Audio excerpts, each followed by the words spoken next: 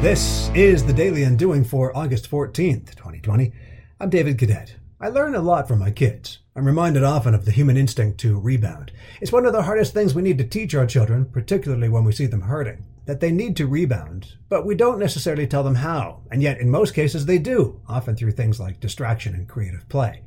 In his 2014 book, The Body Keeps the Score, M.D. Bessel van der Kolk asserts that trauma is forever embedded not only in the brain but in the body, and the only way to free ourselves from enslavement to that trauma is to make it safe for those feelings to inhabit our bodies, to tolerate the feelings and know them for what they are. His recommended treatments for this include everything from neurofeedback to creative play. They're fascinating and should be encouraging.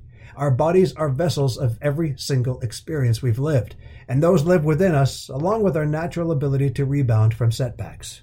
Today, on The Daily Undoing.